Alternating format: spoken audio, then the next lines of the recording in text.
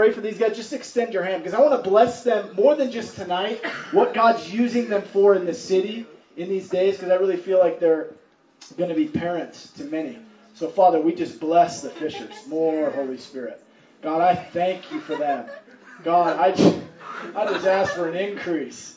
God, expand their hearts to receive more. More of your love, God. More of your joy. God, I ask for wisdom in the days to come. Lord, you said, any of us lack wisdom that we'd ask, God, and you give it to them. So give them wisdom and discernment in the days ahead. Give them an anointing to lead. God, I just thank you for their love and their friendship. And I pray that you'd open our hearts to receive with readiness the word of the Lord tonight. In Jesus' name, amen. Amen. Amen. Amen. Amen. Thank you. Thank you. You can clap again.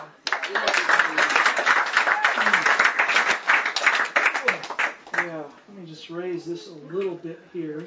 And Ben's a pastor at North Heights. I forgot to say that. Oh, that would probably make more sense, wouldn't it? Totally. There's lots of good seats right up in the front.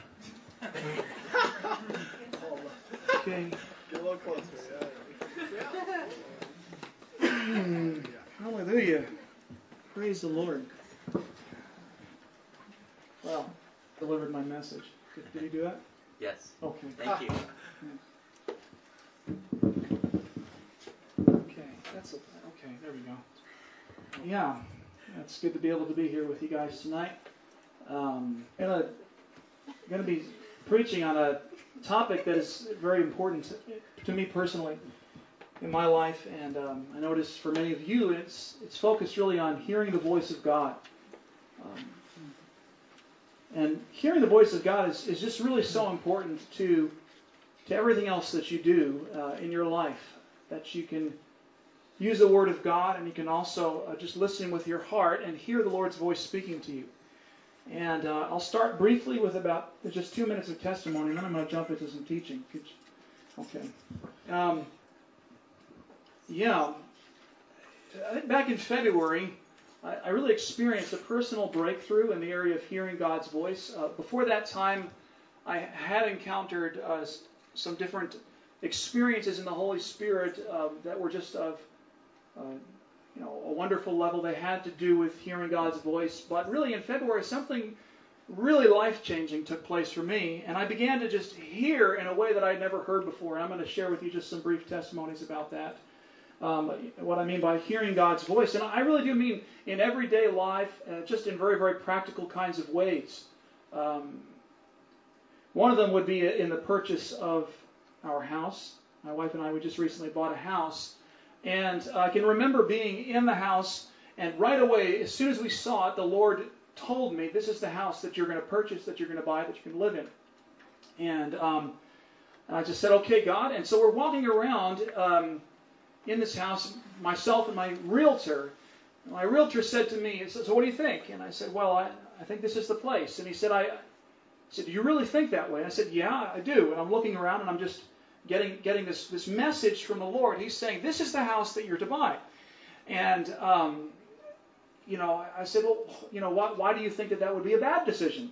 I began to ask my realtor, and he said, well, man, this is turn of the last century construction. So if you buy this house, there could be newspaper in the walls. So you'd go broke trying to heat this place in the winter. And I just said, okay, and I just kind of took that into an advisement, and then I just kind of pulled back for a second into my spirit, and I'm listening, and I keep hearing God say, this is the house. And so I just said to my realtor, I think this is it. And he said, I cannot support that decision. That was his counsel to me. And I said, well, thankfully you're paid to do this, so you have to do what we ask you to do. And then so then I went home and I began to pray. And I was talking to the Lord, and the Lord said to me, Ben, just buy the house. And I said, God, I'm scared. I don't want to go broke trying to heat this place. And he said, Ben, don't worry. There is high quality insulation in the walls. All things are naked and exposed to the eyes of whom. Anyways, so I said, all right, God. So we purchased the house, and then about a week later, Sarah found some digital photographs that were in our kitchen drawer that were of construction workers installing brand new Tyvek insulation onto the walls of the house as they were putting on just a new facade on the thing. And so there it was, and we made the right decision because we heard from the Lord, and then we did what He told us to do, even though it seemed to run contrary to the counsel that we were getting. That's really important. It's a very practical thing in your life to be able to hear God's voice. Good. I'll give you another example. This is an example of hearing God's voice for purposes of ministry. I was talking to a friend of mine, and this is a good friend of mine, and I really love this guy. I really appreciate him. So I have really a vested interest in his life. And he asks me, he says, Ben, I've got my heart set on this particular girl, he says to me. And he says, so what I want to do is I just want to pray with you for a minute because I've been invited to go and to see this particular girl, I'm not going to tell you any names to this story, in a play. And I feel like I'm supposed to go, and I feel like maybe this might be my wife. And so I said, would you pray with me? And I said, can I just go talk to the Lord first before we pray about it? He said, yes. So I hung up the phone. I go back into my room, and I just began to talk to the Holy Spirit. And I was talking to the Holy Spirit, and I said, God, these are two godly young people. My goodness. And this guy, he's my good friend, and I know the girl is you, right? And the Lord very, very distinctly said, no, this is not of me. And I said, whoa, God, that's interesting. Wow. And so then he said to me something that I did not want to hear. He said, and I want you to tell him so. And that breaks all kinds of prophetic etiquette, dates, mates, don't talk about that kind of stuff, right? And so I was really uncomfortable with this. And then I said, Lord, I can't possibly say that to him, Couldn't you give me some sort of an indication, a sign maybe that's the case? And he said, well, sure, I'll give you two. And he gave me two signs. He said, the first one is that when this young man, when he goes to the play, he will notice that the girl that he's interested in is going to be dressed mostly in black costumes. And that will be the sign number one to him. And the second sign will be that the girl won't be in any romantic relationships with any other characters in the play that she's in. So I want you to tell him that. So I got on the phone and I told him those things, and he just kind of was like, oh, okay, that's like really not what I expected. And so I said, yeah, if it's wrong, I'm really sorry about that. So he goes to the play, and then he calls me back and says, Ben, that was the word of the Lord. And what I had said to him was this, actually, after I told him what the signs were, is I said that I felt as though the Spirit of God was saying that he would see these things at the play, and then the Spirit of God, his hand would come down like this towards my friend's heart, and then my friend would grab the hand of God, and that together they would close his heart to this particular woman, and then he would walk away and be free to pursue his spouse. He said, God did that. I walked away. I'm free from that. So many things. I'll just give you one more story. A good friend of mine that I was discipling, just a great guy. He's right now getting equipped with Call to All to be a missionary and evangelist. And he came to me on our last discipleship session that we were going to have together before he moved to Kansas City. And he comes in and he says, Ben, I want to go and I want to do some evangelism for our last session together. Can we do that? I want to do it at a pool hall I have in mind. And so we'll just go get on 694 and head there. What do you think? And I said, well, we get on the road. We're driving down the road, and as we're driving down the road, I saw a picture in my mind. This was a mental picture, and it was a mental picture of the number 65 on a sign. And so I asked the guy, "Are we going to Central 65, or is that the exit we're getting off on?" He said, "Yes." How did you know? I said, we got off. We get off on that particular exit. We begin to drive down that road, and the Lord just quickens to my heart. He says, in 2 miles, you're going to stop at a gas station and fill up your gas tank. So I looked at my odometer, and I said, 2 miles. Well, 2 miles down the road, there was a gas station. So I pulled off and filled up my tank. I get back into my car. As soon as I got back into the car, I heard the Spirit of God say, now, check your odometer, because in 4 miles, you're going to arrive at your destination. And I just said, okay. So we're driving down the road. I looked at my odometer 4 miles later, and I looked up, and I saw a sign that said restaurant and bar. I was on my left-hand side, and I said, "Is this the place?" And my friend said, "Yeah, it is. How'd you know that?"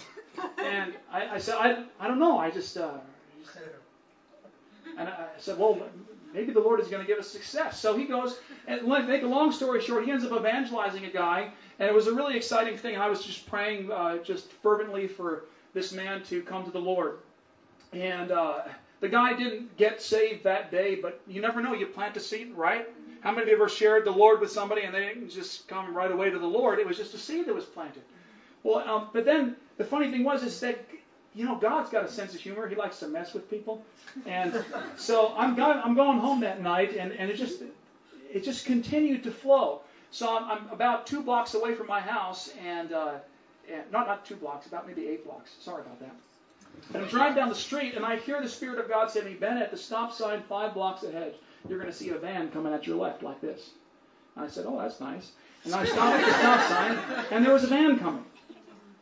And then later on that night, I was waiting for a friend of mine to come to me, and he was late in coming, and I'm waiting in my house. My wife had gone to sleep, and I'm just waiting and waiting and waiting for this guy to come, and I'm just like, God, is he not coming? What's going on? Finally, at about 11 o'clock, I heard the Spirit of God say in my heart, "Get up and go outside right now." Right now? Right now. So I get up and I walked out. That second, he was pulling his car up.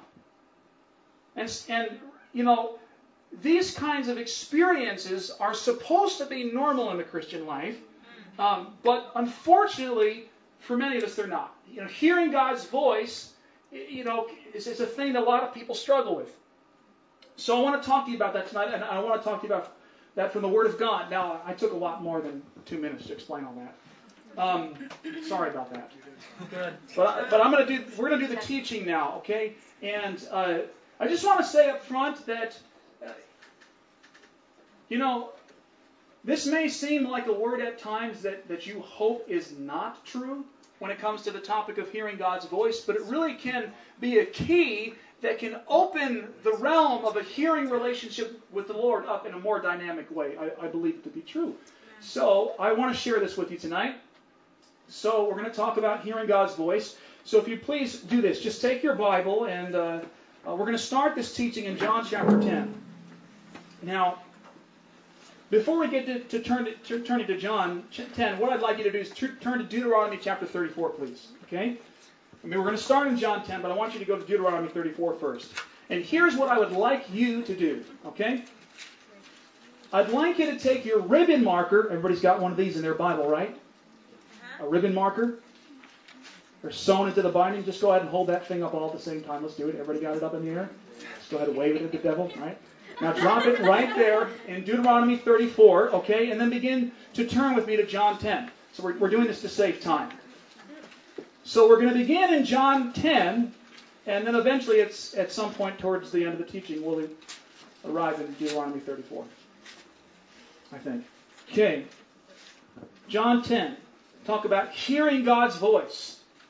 And hearing the voice of the Lord is something that a lot of people in the church, I find, come to with a great deal of apprehension. And this apprehension is caused primarily by nagging doubts, which stem from the all too common question, can I hear the voice of the Lord? Can I hear the voice of the Lord?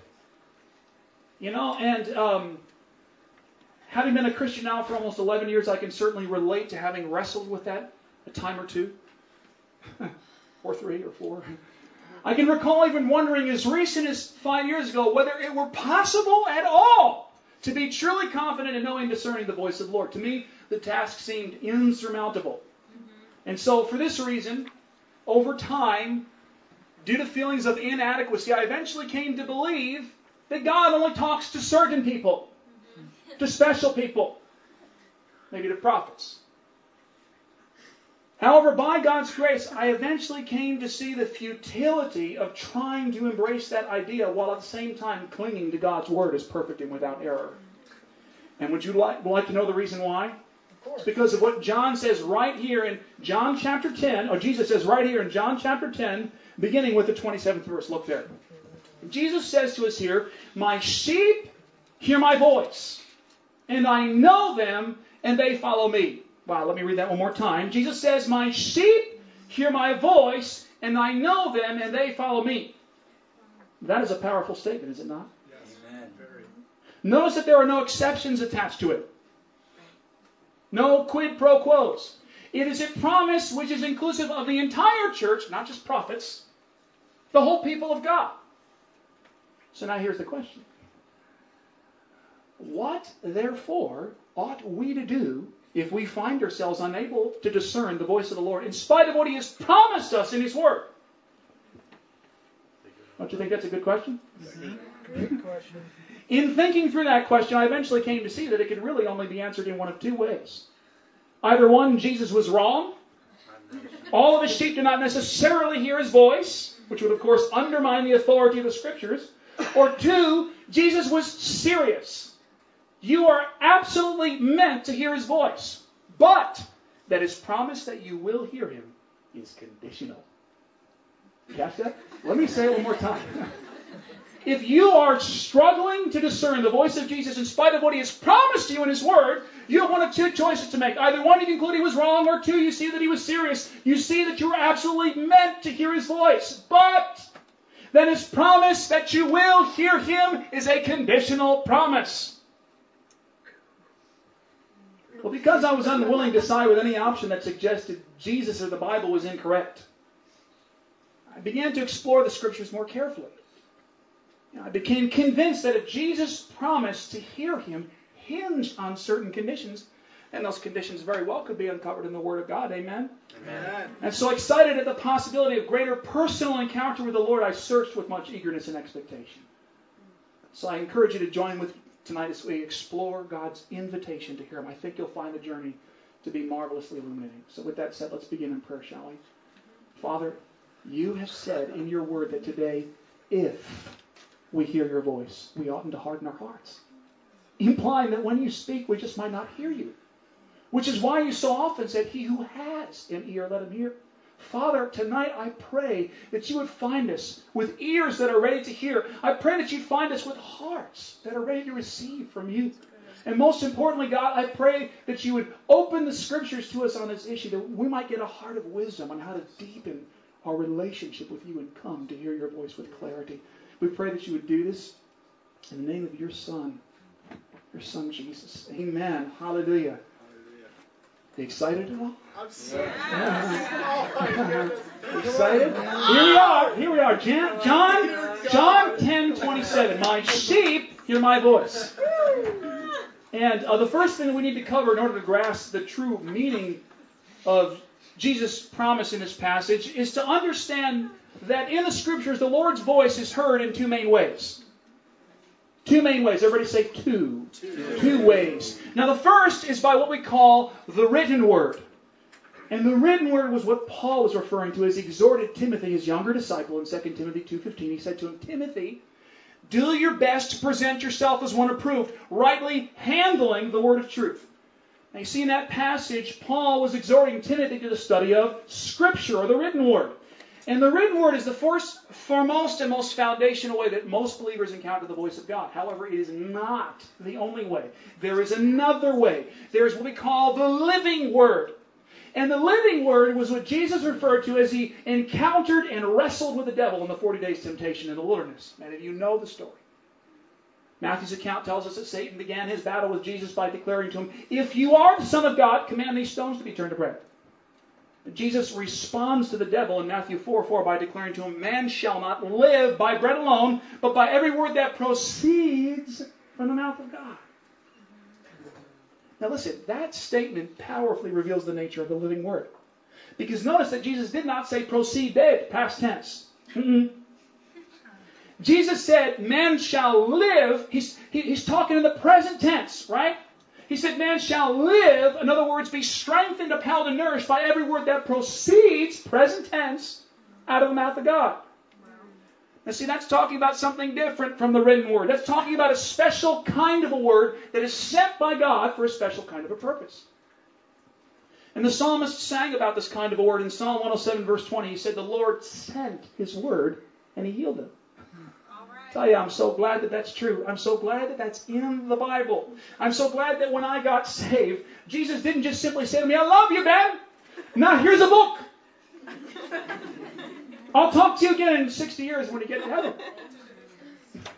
No, He continues to send His word to me and to speak to me. Say amen if you're glad that we serve a talking God. Hallelujah. Now, the original Greek expression that Jesus was using to refer to the kind of word He was talking about as He battled with the devil in the wilderness was the Greek word rhema. Everybody say rhema. Rhema. And a rhema is a sent word. It's a now word. It's an immediate word. Sure is. Carries with it immediate practical application for the circumstance that you're facing. It's actually the very thing that a person who consults a psychic is seeking to encounter. The living word. And contrary to what some churches are teaching these days, the living word is a necessary part of a faith walk that is active and alive in the life of God. Now we know this because Paul says in Romans chapter 10, verse 17, that faith comes as a result of encountering the living word. And you see, this is the reason that Jesus' promise in this passage is so critical for your life, for the life of every single believer you know. It's because Jesus was not talking about the written word in this passage. He was talking about the living word. How do we know this? Because He does not say to us, my sheep read my word and they follow me. That's not what He says. He says, my sheep hear my voice. Do you see the point? Now, further on, I'm going to show that there's a powerful relationship between the written word and the living word. And when properly appreciated, it is a relationship which dynamically instructs our ability to hear God's voice with clarity in our lives and come to know Him. But for now, I'm going to have us focus in on our hearing of the living word, since it's key to understanding what Jesus is talking about here when He says, my sheep hear my voice. Now, interestingly enough, the original Greek word for hear in this passage, do you know what it is? It is the Greek word phone. And when you take the word phone and you spell it in English, it's what we call transliteration. When you spell it in English, it is spelled P-H-O-N-E. What does that spell? Phone. Phone. Don't tell me God doesn't have a sense of humor. It spells phone. And yes, it is related to our English word telephone. It speaks about our hearing an audible sound. And so therefore, could it be that Jesus means for us to read and interpret this passage like this? Listen to this. My sheep hear my audible voice, and I know them and they follow me. Wow! Sound intriguing at all to anybody? I certainly think so. But remember what we said earlier on. Conditional promise. So, the question is, what is a conditional upon, right? Well, the first condition is perhaps the most obvious. However, since it's truly a matter of life and death, I'm going to take the time to state it. Notice that Jesus says here, He says, my sheep hear my voice. It's the first requirement. You want to hear from God, you first got to belong to God. You've got to be under the care of the Good Shepherd. Without that, there is no guarantee of your hearing anything. Now, the second condition is less obvious. Notice that Jesus says, my sheep hear my voice and I know them. Everybody say, know them. Now, the original Greek word for know in this passage is the word gnosko.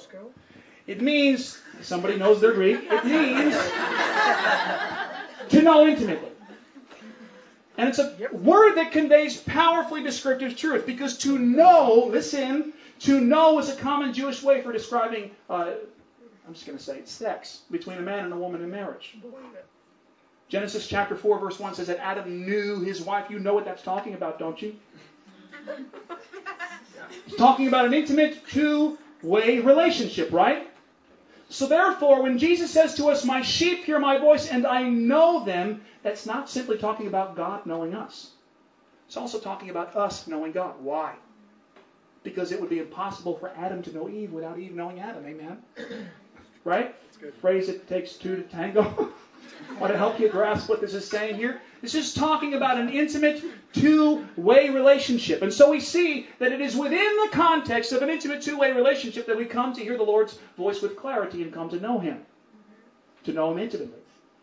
Now, the good news is that when it comes to knowing God intimately, God is actually the easiest person in the universe to get to know. That's right. Let me tell you why. Because God is absolutely, totally, perfectly consistent in His character, His nature, and His behavior. There's no shadow of turning in God. Amen. Do you remember what it says in Numbers 23:19? It says that God is not a man that He should lie, nor a son of man that He should change His mind. Has He spoken and will He not act? Has He promised and will He not fulfill? Writer to the book of Hebrews states the same truth in the following way, and say it with me if you know it. He says that Jesus Christ is the same yesterday, today, and forever. I'll tell you something, that makes knowing God very simple. You want to know why? These people that never change are easy to figure out. Isn't that right? They're listen, no matter what you have done in the past or you will do in the future, you can always guess where you stand in relationship to a person who simply never changes. Isn't that right? Yeah. Now, having said that, let me be quick to add that there is a challenge to knowing God intimately. And the challenge is that in our relationship with God, that God calls us to change dramatically. Do you remember how Jesus began his proclamation of the gospel? He said in Matthew 4:17, he said, "Repent, for the kingdom of heaven is near." Now, to repent speaks of making a 180-degree change of direction. Bob Mumford once said it like this. He said that the Lord surprised him one morning by loudly declaring to him, "Bob, you and I are incompatible." It's true. And I don't change. You and I are incompatible, and I don't change. See, in our relationship with God, it is we who must change if we wish to know Him. Amen? It is we who must alter the course of our life and bring it into alignment with His will and His ways if we desire to know the Lord. And that, my friends, is the true challenge to hearing God's voice, knowing Him intimately. Now, at this point, just let me attempt to be transparent about this by admitting to you that I have not always clearly understood what it truly takes to know the Lord intimately. See, because there was a time in my life when I thought that my salvation had instantly ushered me into a place of intimacy with the Lord. However, I have since discovered that that idea is entirely false. It is false. Being saved by the blood of Jesus does not necessarily guarantee intimacy with Jesus. Because salvation and intimacy are simply not the same thing. Okay? Yes, it is true that the reason for Christ's coming was to bring us close to God. That's the reason that He died, right? So that He could bring us close to God. Paul says in Ephesians 2:13 that you who were once far off have been brought near by the blood of Jesus. So the blood of Jesus brings us near to God. Nevertheless, it does not guarantee intimacy with God. What it guarantees, listen, what it guarantees is proximity with God. And proximity and intimacy are different. See, a husband can have proximity with his wife and yet not be intimate with her. He can share the same street address as her. He can live in the same house with her. He can sleep in the same bed with her at night, shoulder to shoulder, and still be miles away from her emotionally. Why? Because proximity and intimacy are different. That's why the Bible goes on to say in Hebrews 4:16, "Let us draw near." So even though we have been brought near, we still need to draw near if we desire to know the Lord. See, friends, I believe that right now the church in this nation is in a place of great confusion concerning the issue of intimacy with God. That's right. And so because of this, let me say this as emphatically as I can. Whoa! Let me say this to you. Listen, leaning close. The blood of Jesus does not determine the level of your intimacy with God. The blood of Jesus does not determine the level of your intimacy with God. I know what does? I know what does? Yes. Obedience. That's right. Yes. Yes. Obedience determines the level of your intimacy with God. That's right. And because this is true, and I'm going to prove it, the opposite also becomes true. That disobedience guarantees that God will know you from afar. And the result of this in your life will be that God will talk to you less. Now, can I ask you a question? Does that sound unfair to any of you? Can I be transparent with you again? There was a time in my life when it did to me. See, because as a young Christian struggling to grasp the promises of the gospel, there was a time in my life when that idea that my obedience could help me to hear God clearly, that idea sounded enormously challenging and even disheartening to me. I tell you, I cringed at it. To my ears, it sounded like a works-based version of Christianity. However, over time, the Lord began to show me in His Word why this was true. And so, tonight, I'd like to spend the remainder of our time examining the lives of two biblical characters that perfectly exemplify exactly what I'm preaching to you about. And here's the deal. If you would prefer to live the rest of your life believing that what I just said to you is not true, you may not like what I've got to say here tonight. Hear me now, if you eagerly desire to go deeper in your relationship with God, no matter what the personal cost to you, here's what I'd like you to do. I'd like you to begin to turn with me in your Bibles to the book of Exodus, chapter 33.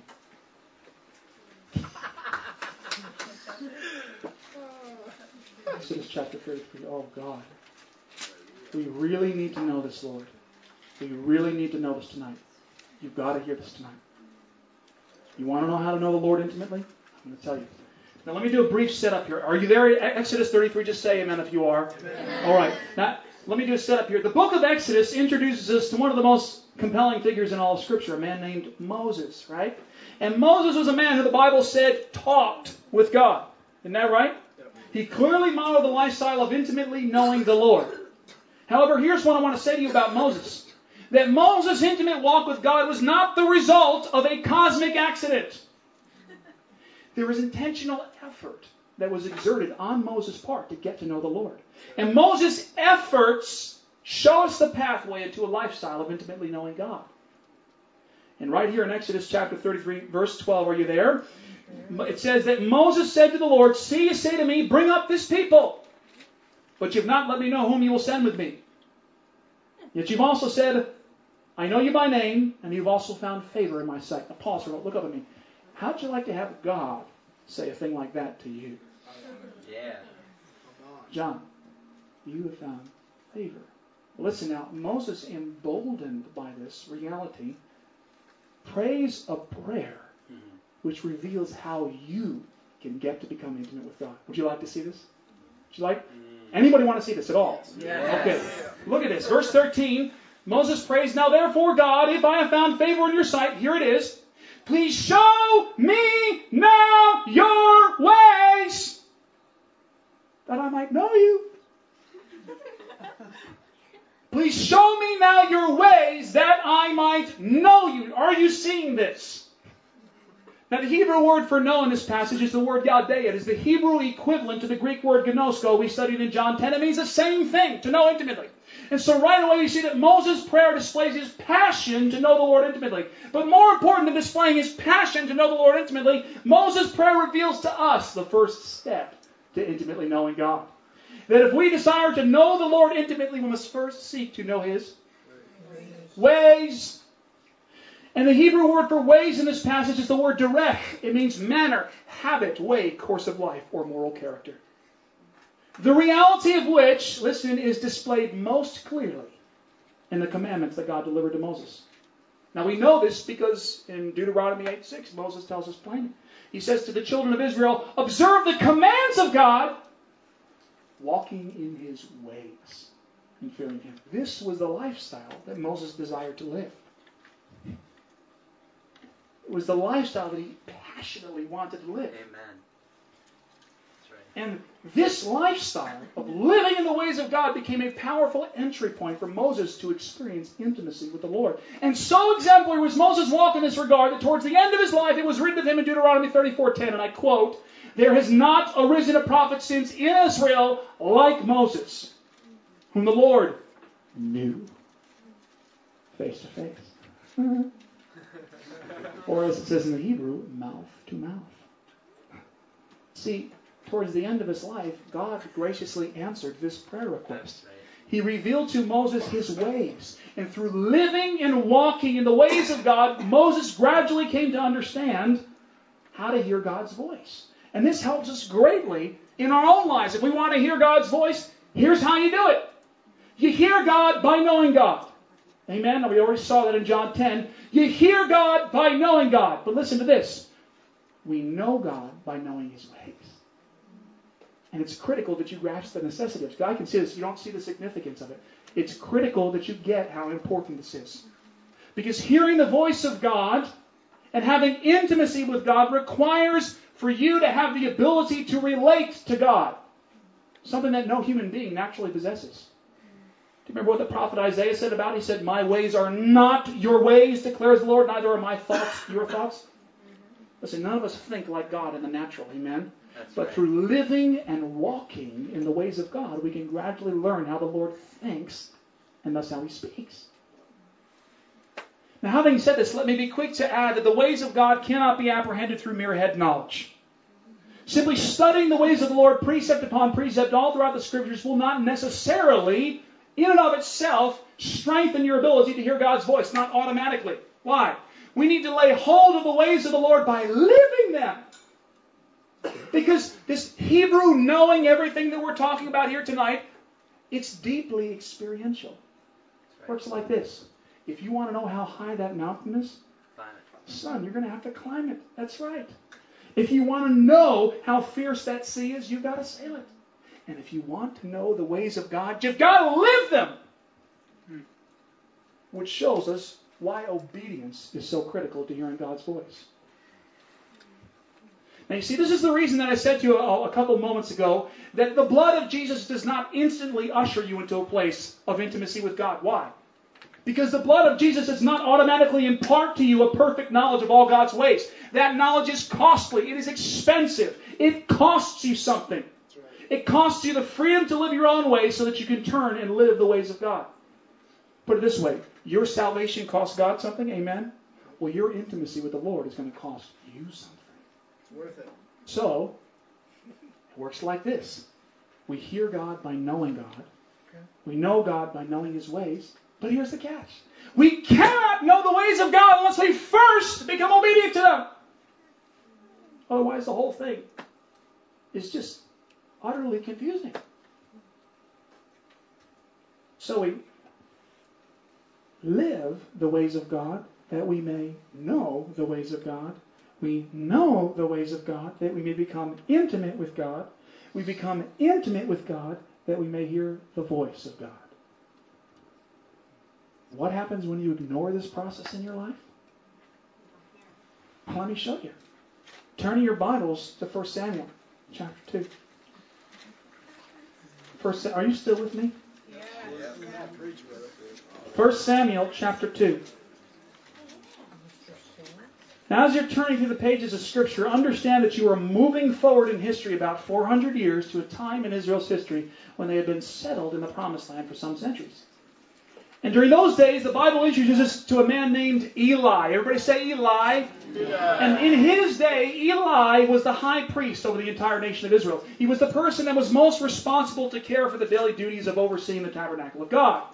He was also the person that was most responsible to proclaim and to teach the word of the Lord to the nation of Israel. But in his day, the Bible tells us that Eli had fallen into disobedience with God. His whole household had. They had begun to defile the sacrifices that were being offered to the Lord by eating the fat of the animals instead of burning it. And this was strictly forbidden for the priest to do. Why?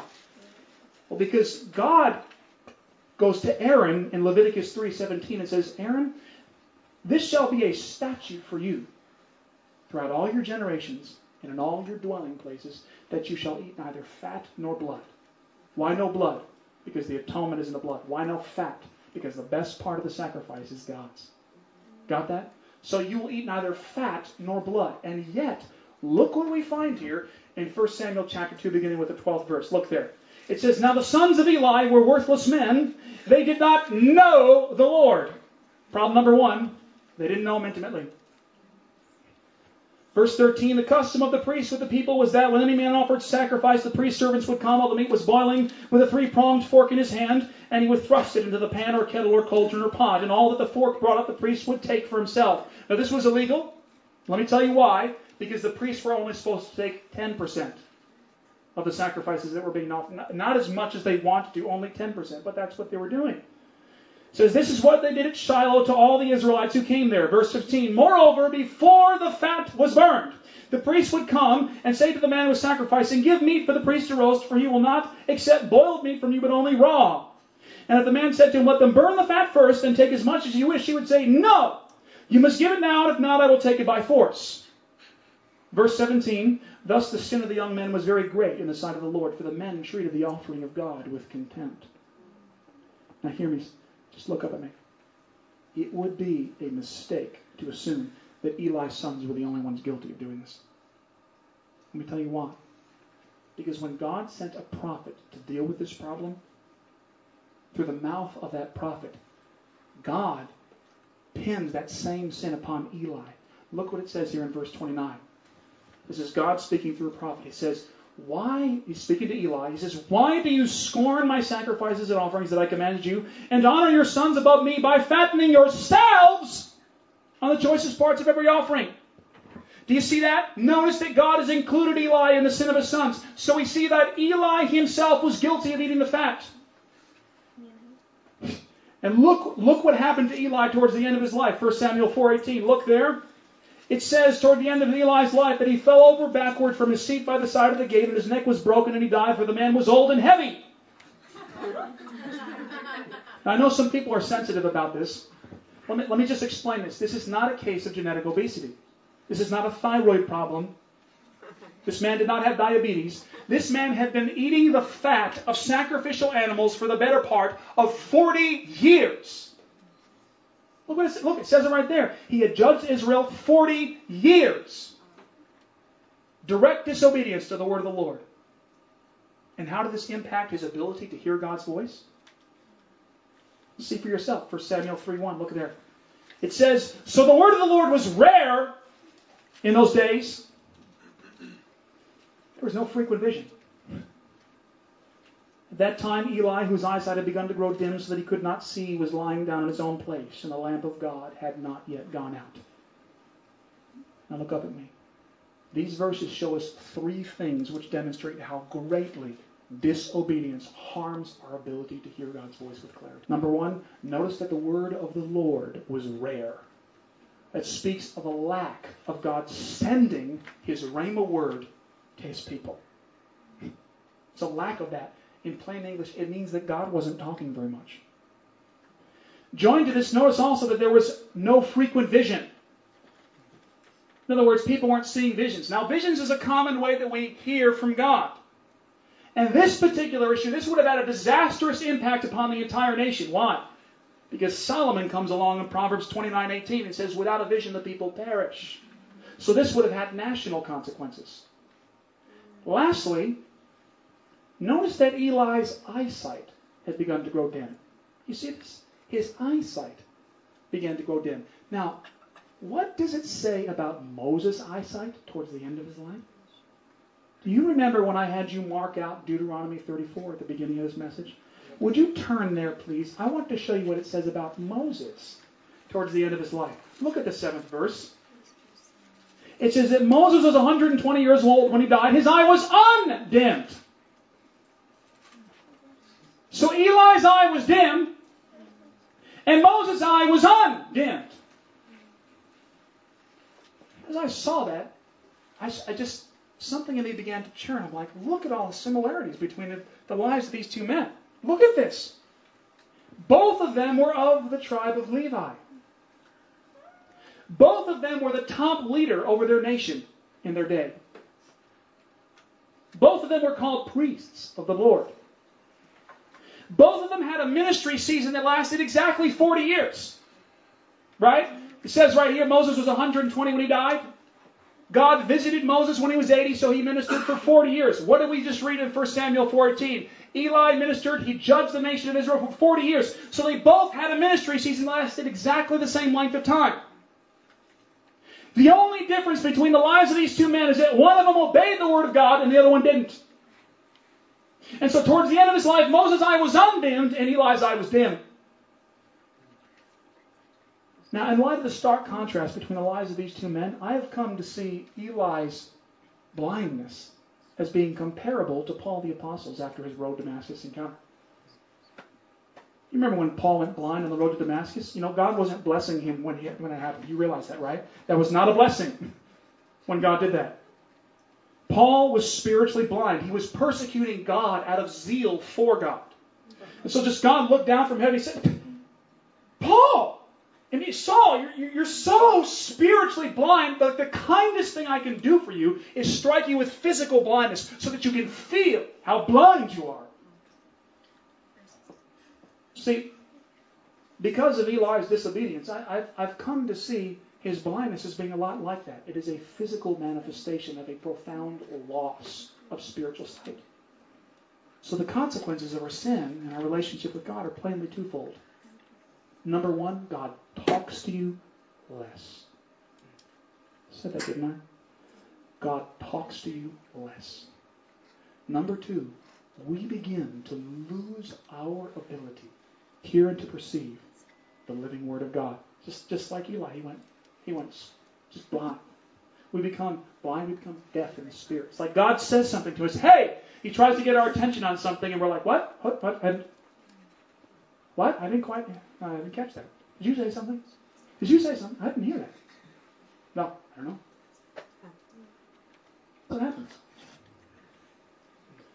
So the measure to which I'm living in a life of compromise is the measure to which I will hear the voice of God. You see, some of you probably wish that this wasn't true. I mean, I wish it wasn't true sometime. Well, actually, no, I don't. No, I don't. I wish this is not true. Because I don't want to live in a life of compromise. Because I'm glad that obedience brings freedom from sin, right? Because we get out from underneath of the consequences of sin when we obey God. But when we disobey God, we come under those consequences. And you begin to taste of the negative side of the law of reaping and sowing. Right? I mean, who wants to be under that? Sign me up for the positive side. I'd like the other program, please. It's good. You know, all this reminds me, I'm going to close with this. I've probably gone way over. All this reminds me of this young man that I was mentoring once. He was a man that had kind of a prophetic gifting on his life, I would say. And I was mentoring him, and I was just beginning to see some of these things, and he came and he said, I'd love to be able to hear God's voice more clearly. And I said, well, there are keys to that in the Word of God. How many of you understand that what I've just preached to you, this is not just like 4 steps from Ben Fisher on how to hear God's voice. This is a divine pattern. So I said, well, there are keys to that. What's your life like? And he told me a couple things. Oh, okay, well, here's what you do. You adjust these things, okay? And just go do that. And then come back to me in a week and just see what happens to your spiritual hearing. Just see what happens.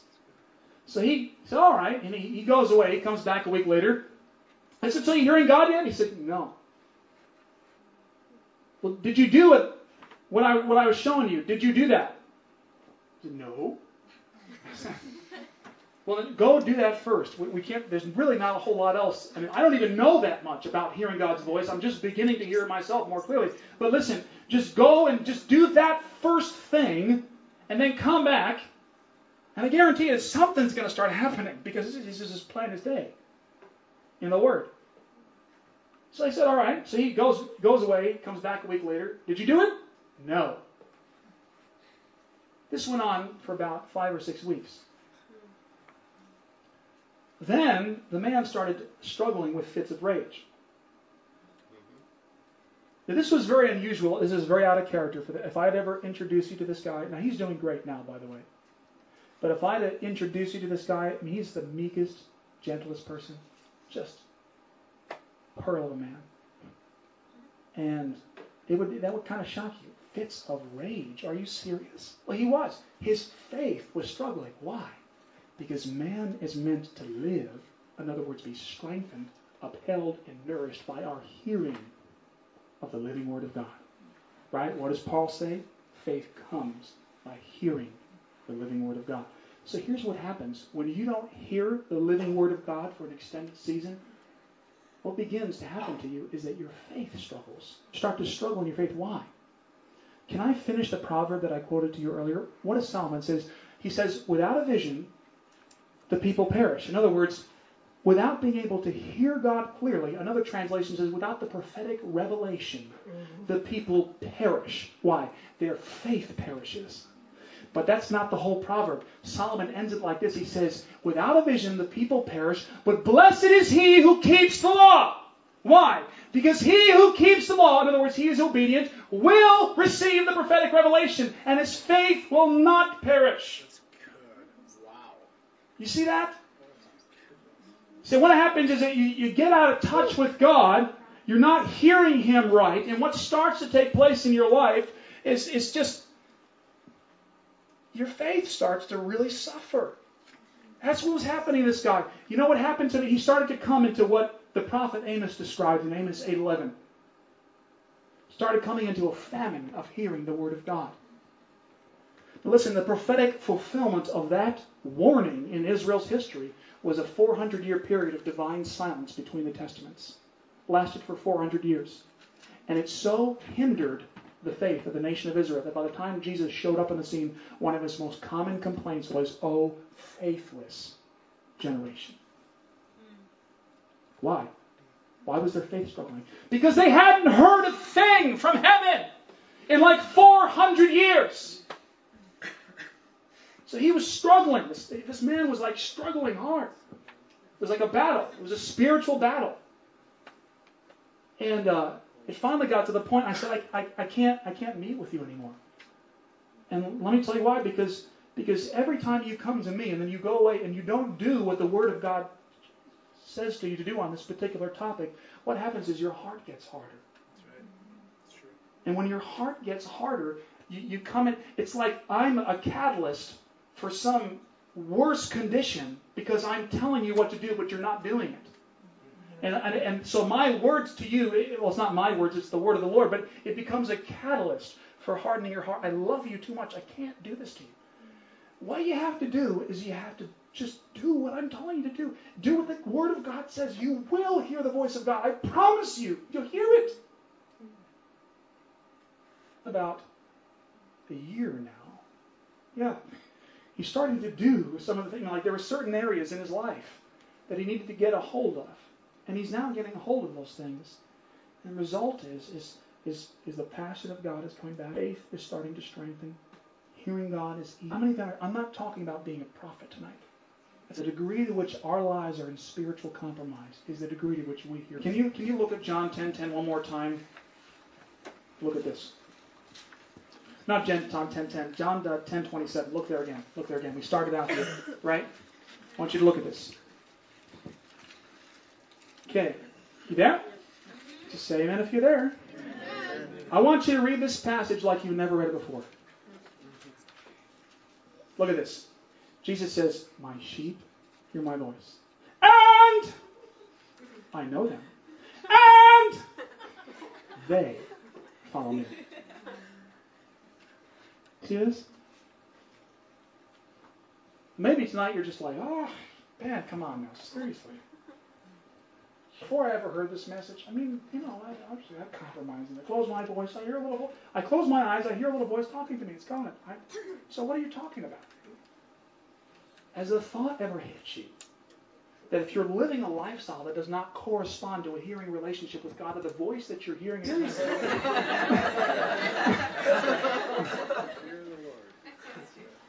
I'm serious. I've experienced that. Yep, that's true. Anybody can experience that. But if you're living the lifestyle that corresponds to a hearing relationship with God, then you're going to hear God's voice. Why? Because the Scripture says so. Good. This will never change. That's right. These are the words of one who said his words would never pass away. Preach. Now here's what I want to do. Is that some of you, you're hearing this and you're just like, the conviction of the Holy Spirit is resting right about the spot where you're sitting. And as that's taking place, there's one of two things you can do in this moment. You can either close your heart to what I'm saying to you and just respond to the voice of the Lord tonight. The Bible said today, if you hear His voice, here's what I want to say to you. All you have to do is instantly begin to step into greater results in this. I tell you, I have at times, I've been walking along, hearing God's voice, I'm hearing Him say different things to me, and I'm like, okay, great, wonderful. And then slowly over the next couple of 5 or 6 days, it begins to get difficult. And I'm like, why can't I hear God's voice clearly? Everything sounds confusing. What's wrong with my Holy Spirit earpiece? I can't really it's not working right. And then I go back, but the Spirit of God says, hey, remember that thing about 8 days ago? Oh, that. Yeah, that made a difference. You sat down, you watched that film, and I'm just using this hypothetically. I didn't do this. But you sat down, you watched that film where my name was used in vain like 12 times. Yeah, that was offensive to me. And, because I'm here, hello, and so could you please repent so that we can step back into intimacy? Oh, God, I'm sorry. I'm sorry, God. And as soon as you do that, it instantly turns the whole thing on. All you have to do tonight is take one step closer to the Lord. Jesus said, my sheep, not my special people. Not the guy who spent 40 years in the wilderness. No, my sheep. Everybody. Hearing and heeding principle. Here's what I want to do right now. If this is you and the Spirit of God is pointing something out to your heart right now, I want you to stand up. Finger on it. Do you have any... I'll do what I can to lead us in a prayer time here, but is there anybody who can play the guitar or the piano right now? Is this piano too? Could you do that for us? Let's just go ahead and lift your hands to the Lord. All this to yourself.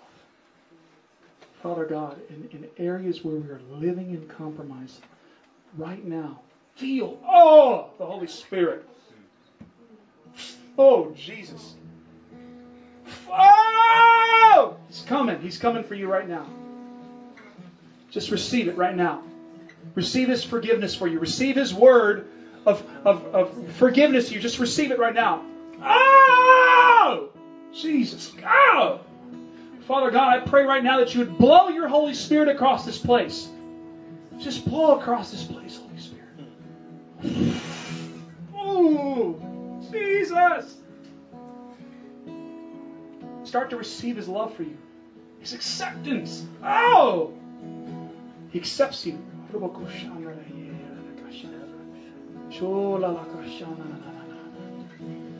How?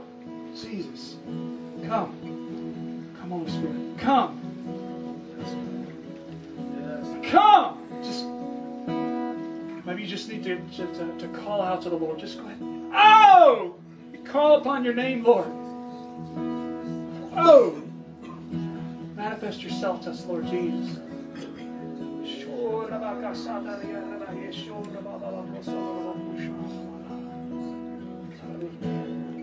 Jesus.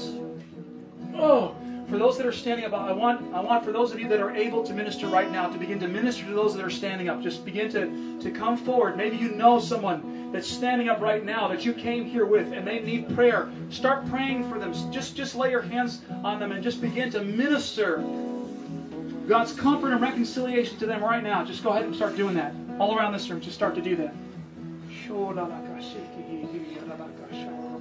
God is not slow to forgive. It's not. God is quick to forgive. If we are quick to confess, if we acknowledge things in our heart, simply say, I'm sorry, that is a step. That's a step toward God. Yep. One way to draw near to God is just to say, I'm sorry, because you are moving toward God. You're moving toward the cross. And you can with confidence know That's right. that you're going to be able to hear His voice better. That's right. So you take one step, draw near to God, and watch Him come close to you. Watch the softness come. Yes. And expect His voice. Yes, Lord. Expect to hear from Him. If there isn't anyone around you that's laying hands on you, then just join with those who are close to you, those who are standing next to you, and comfort one another. Comfort one another now in the grace of God, that God's grace is meeting you. You stood, even that was drawing near to God. Just standing up was a sign of drawing near to God.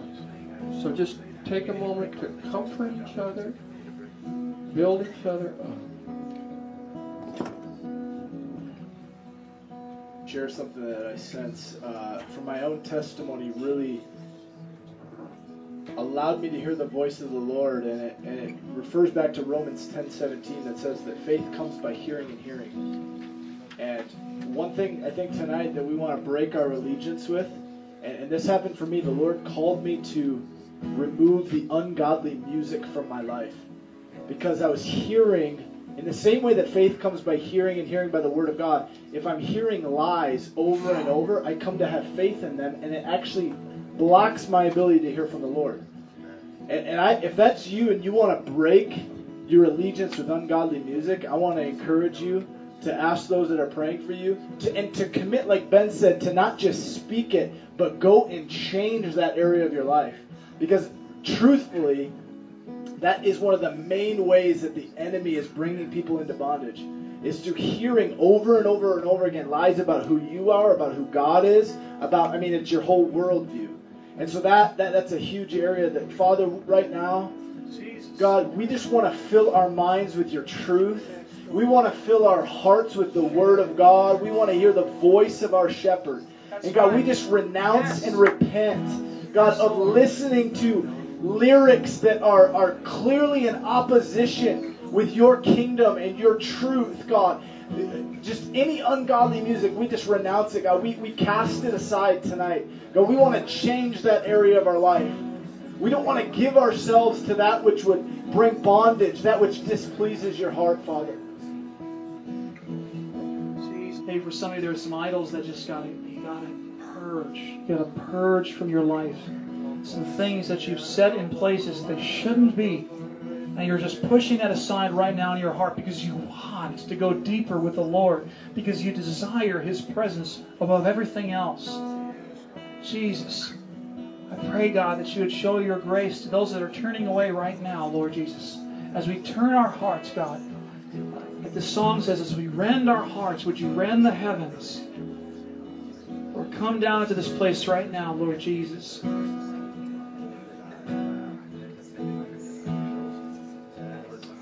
I speak against the lie that it is impossible for you to turn 180 degrees from the thing that you're facing. Because the enemy would like to accuse you and say, oh, the Word of God is not true. You can't possibly jettison this issue. Yes, you can. The Holy Spirit is empowering your turn right now away from that thing. And the Holy Spirit will give you strength to stand the next time you're tempted. He will give you strength to stand. Because He's put His Spirit inside of you. Father, I pray that you administer your Holy Spirit to every heart in this room tonight, Lord. The presence and the power of the third person of the Trinity in our lives, giving to us supernatural ability to walk in holiness unto the Lord. Holiness unto the Lord. We can walk in your holiness, God, because you've given us the grace to. Thank you, Jesus. We thank you, Lord Jesus, for what you're doing right now in people's hearts and lives. Thank you that hearts to be 100% obedient to you, no matter what the cost, no matter what the ridicule from man. Lord, thank you, Lord Jesus, that you're releasing your people into greater abandon, Lord, right now. Jesus, grace. We're going to pursue you with greater abandon than we ever have in our lives. No turning back. We choose not to turn back No, we know to that those you things. can do it. And even if we do end up stumbling and falling, we trust, God, that you are going to work in our hearts and our lives. That this repentance is not false or fake or phony if we stumble again. But Father God, that you're going to continue to send your word to us. You're going to continue to call us out. You continue to send the call to us, God. And we're going to respond, Lord Jesus. Look back, God. Let any confusion now in the name of Jesus. I pray, God, you open his ears, God, to hear from you. In the name of Jesus, I thank you, God. Jesus says to you tonight that hearing His voice is easy. Spirit, Jesus. It's easy. Lord, that you hear your voice. Just choose to turn away from anything that may be hindering us, and we walk towards you, and it becomes easy. We thank you, Lord, that it's not on us, Lord. Any conviction you'd have, Lord, even in life's path, God, it's solidified. We thank you, Lord, that it's not about being clever enough. That hearing you is not about being clever. He knows that It's just simply about he does hear your voice. living as a humble sheep, walking in your steps. Hallelujah. Have your way. Spirit, have your way.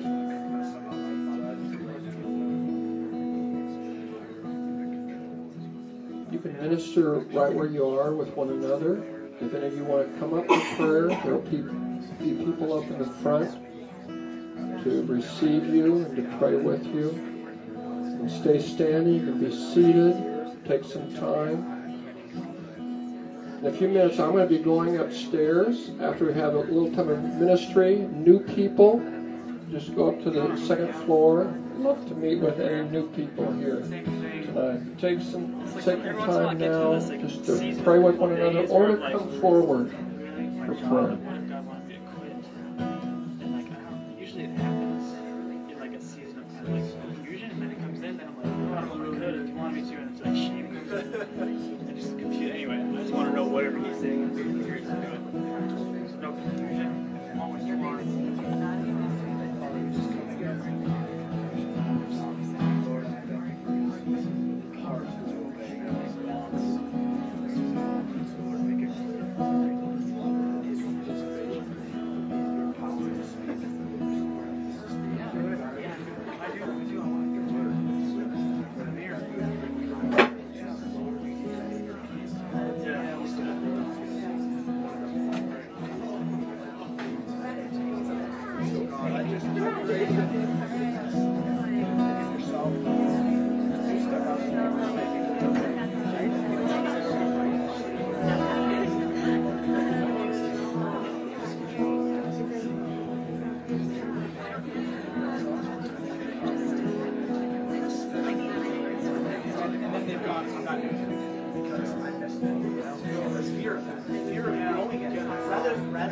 Rather than the faith of God, I'm taking a risk. My faith is your belief, not my belief. Now I'm going to hear you. I'm going to step. Say that. That means that's something. You're right. Say that. For many of you, this is an area where you've had fear in the past of being able to hear God, and maybe you thought you've heard God and you've stepped out, and maybe it wasn't. And I just sense the Lord wants you to know you're forgiven, and that He wants you to know that your faith should rest in His ability to lead, not your ability to follow. And that you can take risk. Risk is okay. To think you're hearing God, to have your heart set on hearing God, and step out and make mistakes is all right. We've all done it. And I feel like the Lord is even walking me personally through a couple times where I felt like I've heard God, and my genuine heart desire was to please Him. And afterwards, I went into this fear protection mode of I'm not going to do that again because it didn't go well. And I just say be loosed from that fear. Be loosed from the fear of failure. Be loosed from the fear of missing it. And abandon yourself to His love and His acceptance. And that He is big enough. He is the God of the universe. He can lead you. Trust me. In fact, you don't even need forgiveness. It's like a little child, 1 year old, that just take a step to walk. The parents don't say, boo. They say, way to go. When you take a step and you don't hear accurately, God says, way to go. You took a step. You took a risk. You can go for it. One thing that my heart is going out to is not only that we're obedient, but obedient in timing. I think sometimes God can give you something that you're supposed to do or a relationship you're supposed to be in or not be in, and it's about the timing as well. And so I really encourage you to ask the Lord on the timing of things, because sometimes we can be obedient and have the right heart, but it can be completely the wrong time. So that's another thing that I really encourage you to also do. There's something about patience, and I love that Jesus waited to do His ministry. It wasn't like He just stepped into it. It was timing as well. So, all right. Jesus, I praise You that You are about timing. You are about Your kingdom and Your purposes. And so I ask God that there would be just an oil of patience upon people, that Holy Spirit, that You would allow just a heartbeat to awaken in people, that they would be able to wait for Your timing, and that it would be easy, God. I thank You that it's not easy in the sense that it goes with sacrifice at the same time. So, God, do what only You can do. Yes, Jesus. Yes. Yes.